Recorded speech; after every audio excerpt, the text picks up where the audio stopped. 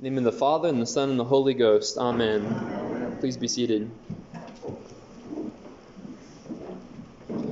I was having a discussion with a colleague recently, and the question arose of what is distinctive about Christianity's view of ethics.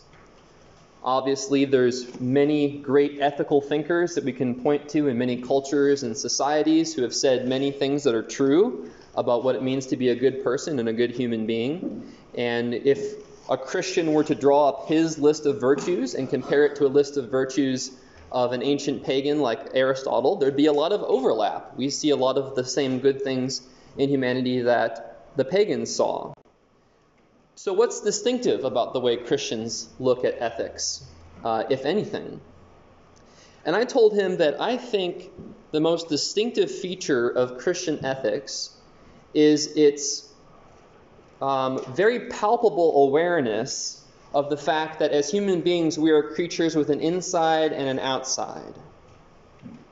Now, to a certain extent, we all have this awareness and this intuition that we have our inner thoughts and our outward actions. But I think Christianity realizes that distinction ethically in a way that other ethical traditions do not.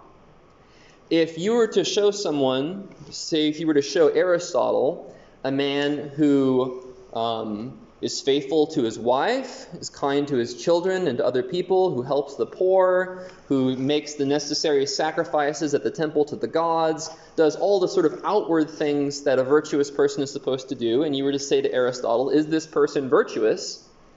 Aristotle would say, certainly he is.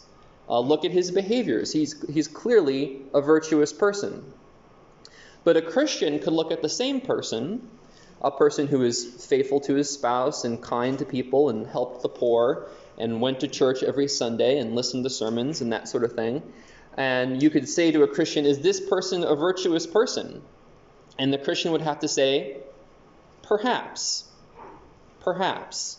And why would there have to be that reservation? Why would there have to be any qualification to that statement? I mean, all those outward behaviors look like the sorts of things you're supposed to do.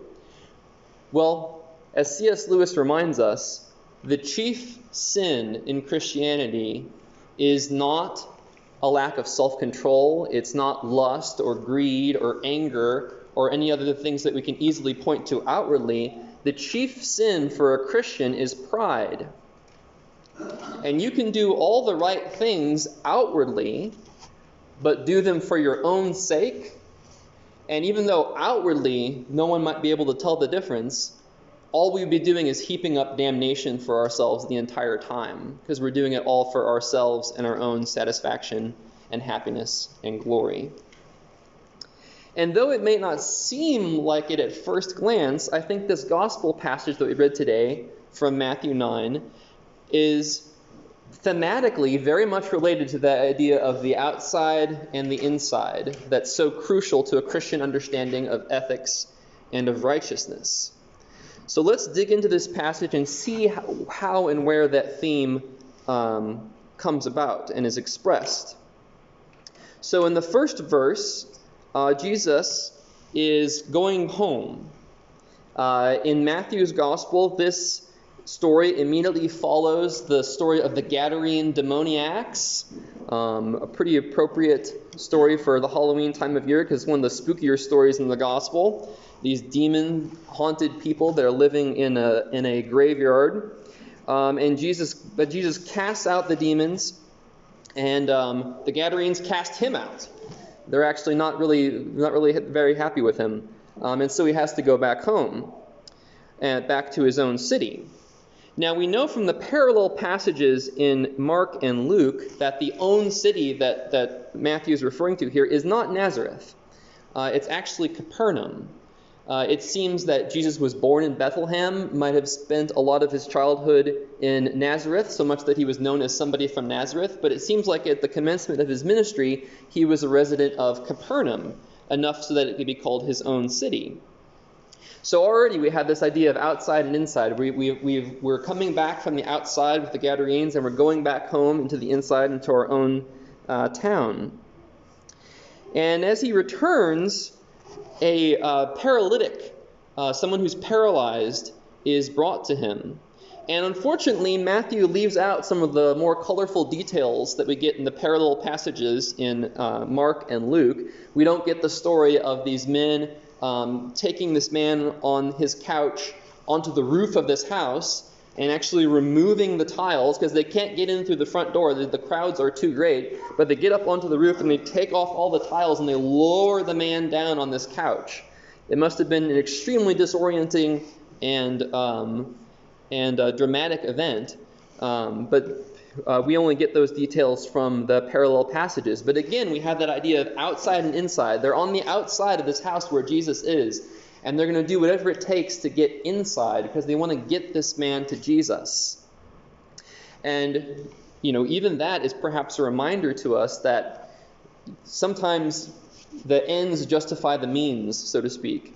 If someone were to try to get somebody to church today and they were to try to come in through the roof, I think our verger would have something to say about that. That's not especially since the front door is right there. But their hearts are in the right place. They want to get this man to Jesus because they know that Jesus is going to be able to solve his problems. And again, this man's paralyzed. He can't move. He's bound to this bed or this couch and has to be brought in by his friends. And very interesting phrase here, it says that Jesus saw their faith. We have many reports of healings in the Gospels where Jesus sees the faith of the person who wants to be healed and says that because of your faith, you can now be healed. But here, he doesn't just see the faith of the man who's brought before him, the man who's paralyzed and lying on the couch. He sees the faith of his friends bringing him to Jesus as well. And it raises the question, which I think is a good one, of how much we benefit from the faith of those around us. Certainly, we saw an example of that just this morning. We see that one of the benefits of having believing parents, including discipline, is that our believing parents will bring us into Christ's kingdom through the sacraments, through the sacrament of baptism, and through the faith that our parents have. We're given an inestimable privilege of being brought into Christ's kingdom and made an heir of the kingdom of God, and given Christian instruction, like instruction in the Lord's Prayer and the creeds and the Ten Commandments. These are all privileges that we get to have not through our own faith, but through the faith of those that are around us. Now, ultimately, the faith of those around us can't save us. We must develop our own personal faith as well. But the privileges of being around people of faith are very great. And I think in this situation, we see that the paralytic himself has faith. I don't think that Jesus is supplementing the lack of faith in the paralytic with the faith of his friends. But the paralytic's faith is supplemented and helped by the faith of those around him. And that's something that we experience as a church community as well.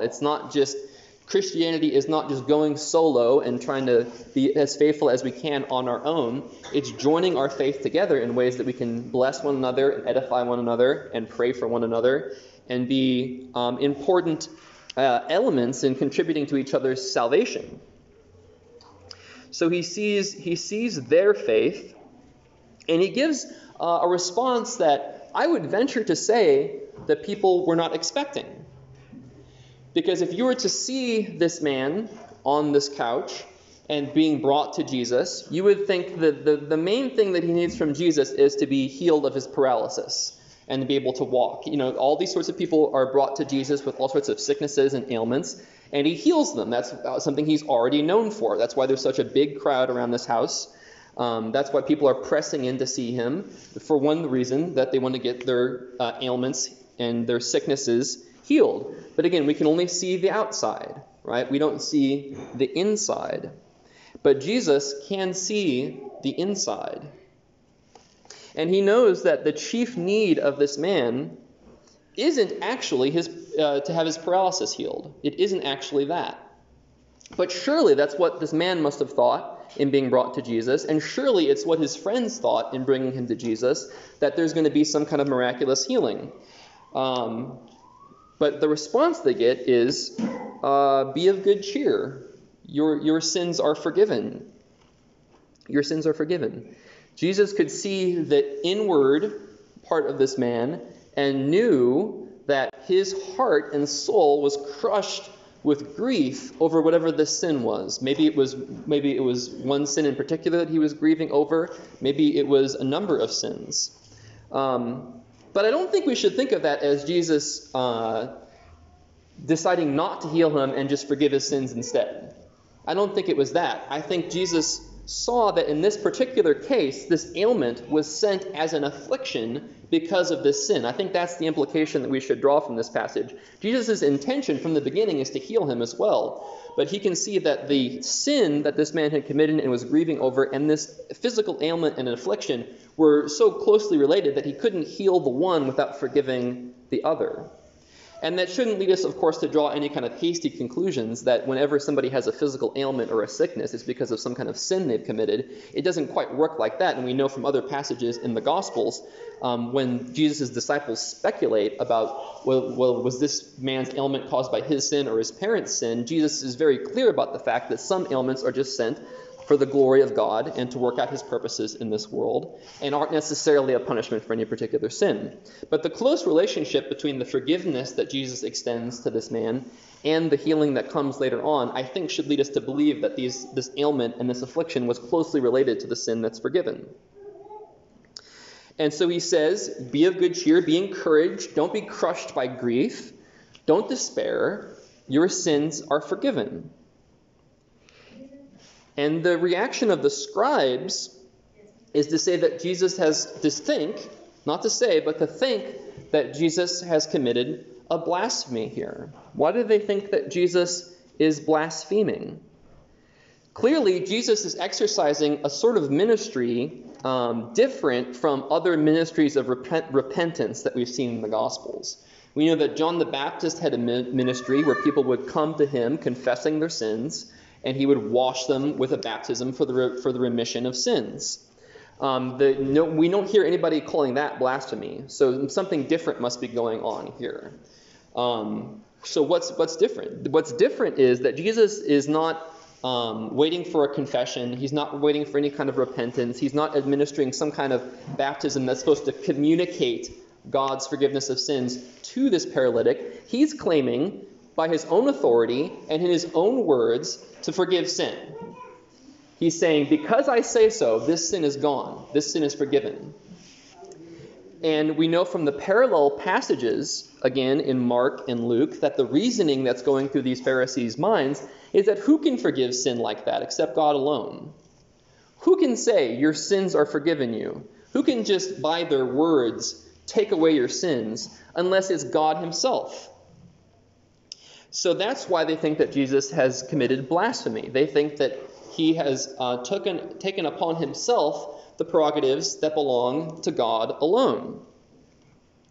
Now, this is something we should think about carefully as Anglicans, of course, because we believe that in accordance with the Gospel of John, where Jesus says to his disciples that they were going to be ministers and witnesses to his gospel, whosoever's sins you forgive are forgiven them, and whosoever's sins you retain are retained. Jesus gives a ministry to his ministers and disciples to forgive sins, but he never makes them the author of that forgiveness. When a priest or another minister pronounces an absolution, he's not really forgiving sins by his own authority. He's communicating the fact that by Christ's authority, those sins are already forgiven and remitted. That is done so that our faith might be strengthened. It's difficult for us to really believe our sins are forgiven unless someone that we can see right in front of us tells us, yes, your sins are forgiven. God has forgiven those sins. And again, that's not taking the prerogative that belongs to God alone to say that we can just forgive sins just by saying so, but it's being done as a ministry, as a subordinate job that we've been given by God, that's been given to ministers by God, to pronounce the absolution and forgiveness that he has already secured for those who are penitent. And so I don't want to defend the scribes too much here, though, because we shouldn't think that their objection is really intellectually honest. We shouldn't think that the Pharisees are just have an intellectually honest struggle with how can Jesus be forgiving sins here. If so, they could have easily asked, wait a minute, you just said that guy's sins were forgiven just because you said so. Isn't that something only God can do? How can you have the authority to say that? They could have raised those objections in an intellectually honest fashion, and I'm sure Jesus would have engaged with them and explained by the authority that had been given to that he had to do this. But they just think it. They don't say it, right? Their concerns are not to present intellectually honest objections. It's just to catch Jesus in something that he shouldn't be doing. It's to play a gotcha game. And if we're not careful, we of course can practice the same thing. We can look for deficiencies. We can try to catch people in faults or things that they shouldn't be doing, just to catch them and not really to engage with them or to try to help them, which is what the Pharisees are doing here. But again, like, these thoughts are in their hearts, right? They're inward thoughts. This is a part of their insides. But Jesus, who is God, can see what's inside, and he brings that out, and he responds to it. And he says, why do you think evil? Why do you think evil in your hearts? Why are you content to slander me in your minds and in your hearts without really telling me what's on your mind? And he proposes to bring a remedy to this situation. He says, okay, you don't think I can forgive sins just by saying so. Well, which is easier, to say your sins are forgiven, or to say pick up your bed and walk? Which is easier? If I can do one, can't I do the other? And at first glance, this argument of Jesus's doesn't really seem that convincing or compelling, in the sense that our sins, again, are an inner spiritual condition, and the ailments of our body, even total paralysis, is an outward physical condition. It seems like it would actually be harder to forgive sins than it would be to heal the body. Why does Jesus say, because I can heal the body, therefore I can forgive sins? Is that really a convincing argument on Jesus' part? And I mean, that's true, that it is a greater work to forgive someone's sins than just to heal their bodily ailments. But what Jesus is saying is, you don't realize that I have power within me to say it and make it so. And because you can't see the fact that when I say your sins are forgiven, that makes it so, let me show you how powerful my word is in something you can see. He's adapting himself to the weakness of their own attitudes and the weakness of their own orientations. They won't believe it unless they see it. So you won't believe my authoritative word when you can't see it. So let me show you my authoritative word working out its way in this world. And so Jesus shows that just by saying it, he can heal this man's ailment. Just by saying it, he can forgive this man's sins.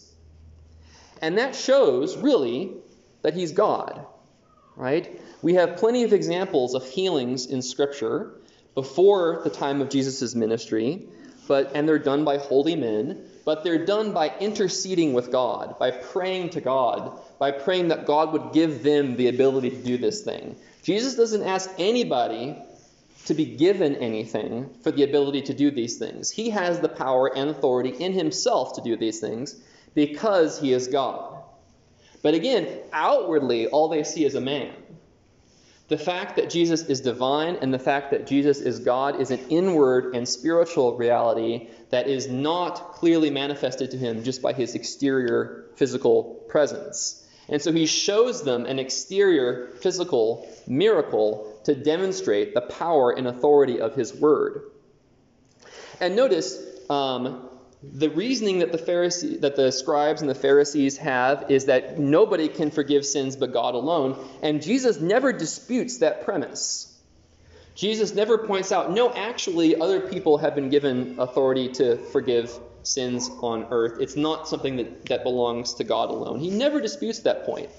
But he demonstrates his power outwardly to show his power inwardly to forgive sins. And Jesus never says either that he's been given the authority to forgive sins. But he just says that he has the authority as the Son of Man to forgive sins because of his divinity, which has been joined to his humanity. And so Jesus speaks his authoritative word over this paralytic, and sure enough, his paralysis departs from him, and he gets up, and he takes his bed, and he walks off. And the people marvel at it, but notice they marvel under a misapprehension. They marvel at the idea that God has given such authority to men. But Jesus never said that anyone gave him that authority. He just said that he had the authority. But notice that their misunderstanding is an intellectually honest one. They are just looking at what's in front of them and reasoning the best they can to what they think happened. It's different from what the Pharisees are trying to do and catch Jesus in something that he shouldn't be doing. So Jesus is willing to be gentle and tolerant towards their misunderstanding, where he was sharp and reproving towards the intellectually dishonest pseudo-misunderstanding of the scribes and the Pharisees. So as we ponder this gospel today, let's reflect on our status as beings that have an outwardness and an inwardness. You may feel today that outwardly you look fine to other people. You look like you've got everything together. You look like you've got everything together, and everything is going fine for you. Whereas you might realize that inwardly, your soul is churning because of guilt, because of memories of things that have happened that you can't quite get away from. Or maybe it doesn't have to do with sins at all. Maybe it's just an inner mental darkness that you just feel that other people can't see. And you feel like there's such a disconnect between what other people see and what's inside of you. But Jesus knows what's inside each and every one of us. And he is ready to extend his forgiveness to us if we are penitent. So when the absolution is pronounced later on in the service, when our priest, Father Jim, gets up and pronounces the forgiveness of sins, know that if you are penitent, that is as if God himself were speaking to you and giving you that forgiveness. You can take that home and believe that and know that those things that are troubling you, those things in your past that you can't feel like you can quite get away from, those things that are making you downcast and depressed, those things truly are forgiven because you are penitent and because the ministers of God have been given authority to pronounce that forgiveness over you. That forgiveness is a reality. If you feel like you're dealing with problems inside that other people can't see, these could be problems with just the sorts of mental darkness and confusion and other problems that can come about in our minds. Know that Jesus sees those problems and he does want to help you and he does want to heal you. He doesn't just look at the outside like other people do. He sees the inside and he wants to help you outwardly and inwardly. So, as we go forth from here, let's pray. Our Heavenly Father, who sees our hearts, who sees that what is within us, from whom we can hide no secrets, we pray that we would bring our needs and concerns to you, that our own faith and the faith of those around us who want to help us and pray for us and bring us to you, that those needs and concerns of our heart, whether they be outward and bodily, or whether they be inward and spiritually, that all these things would be laid before you, and that you would speak your authoritative word over these things. That when you pronounce your forgiveness through your ministers, that our sins really would be forgiven, that we would be truly penitent, and that we would be freed from those sins and from the sorrow of those sins, that we would be filled with good cheer and good courage, and that we would not despair or shrink from you. And we pray that any of those who might be experiencing problems with mental problems and mental darkness and those sorts of difficulties, and who feel that nobody knows and nobody can tell and nobody cares, we pray, Lord, that they would all know that you do care and that it is your will to heal these things and that it is your will to help us, and that you see these things and know these things and you care about these things. And we pray for those who are experiencing any kind of bodily afflictions outwardly because of sins that have been committed inwardly. We pray that they would find forgiveness and absolution, and that those trials and that those physical ailments and weaknesses would be taken away from them and they would be restored to health. We thank you, Lord, for the faith that you have given us and the faith you've given those around us, both of which we benefit from and both of which helps us to bring to you our eternal Lord. Amen. All things come of thee, O Lord, and of thine own have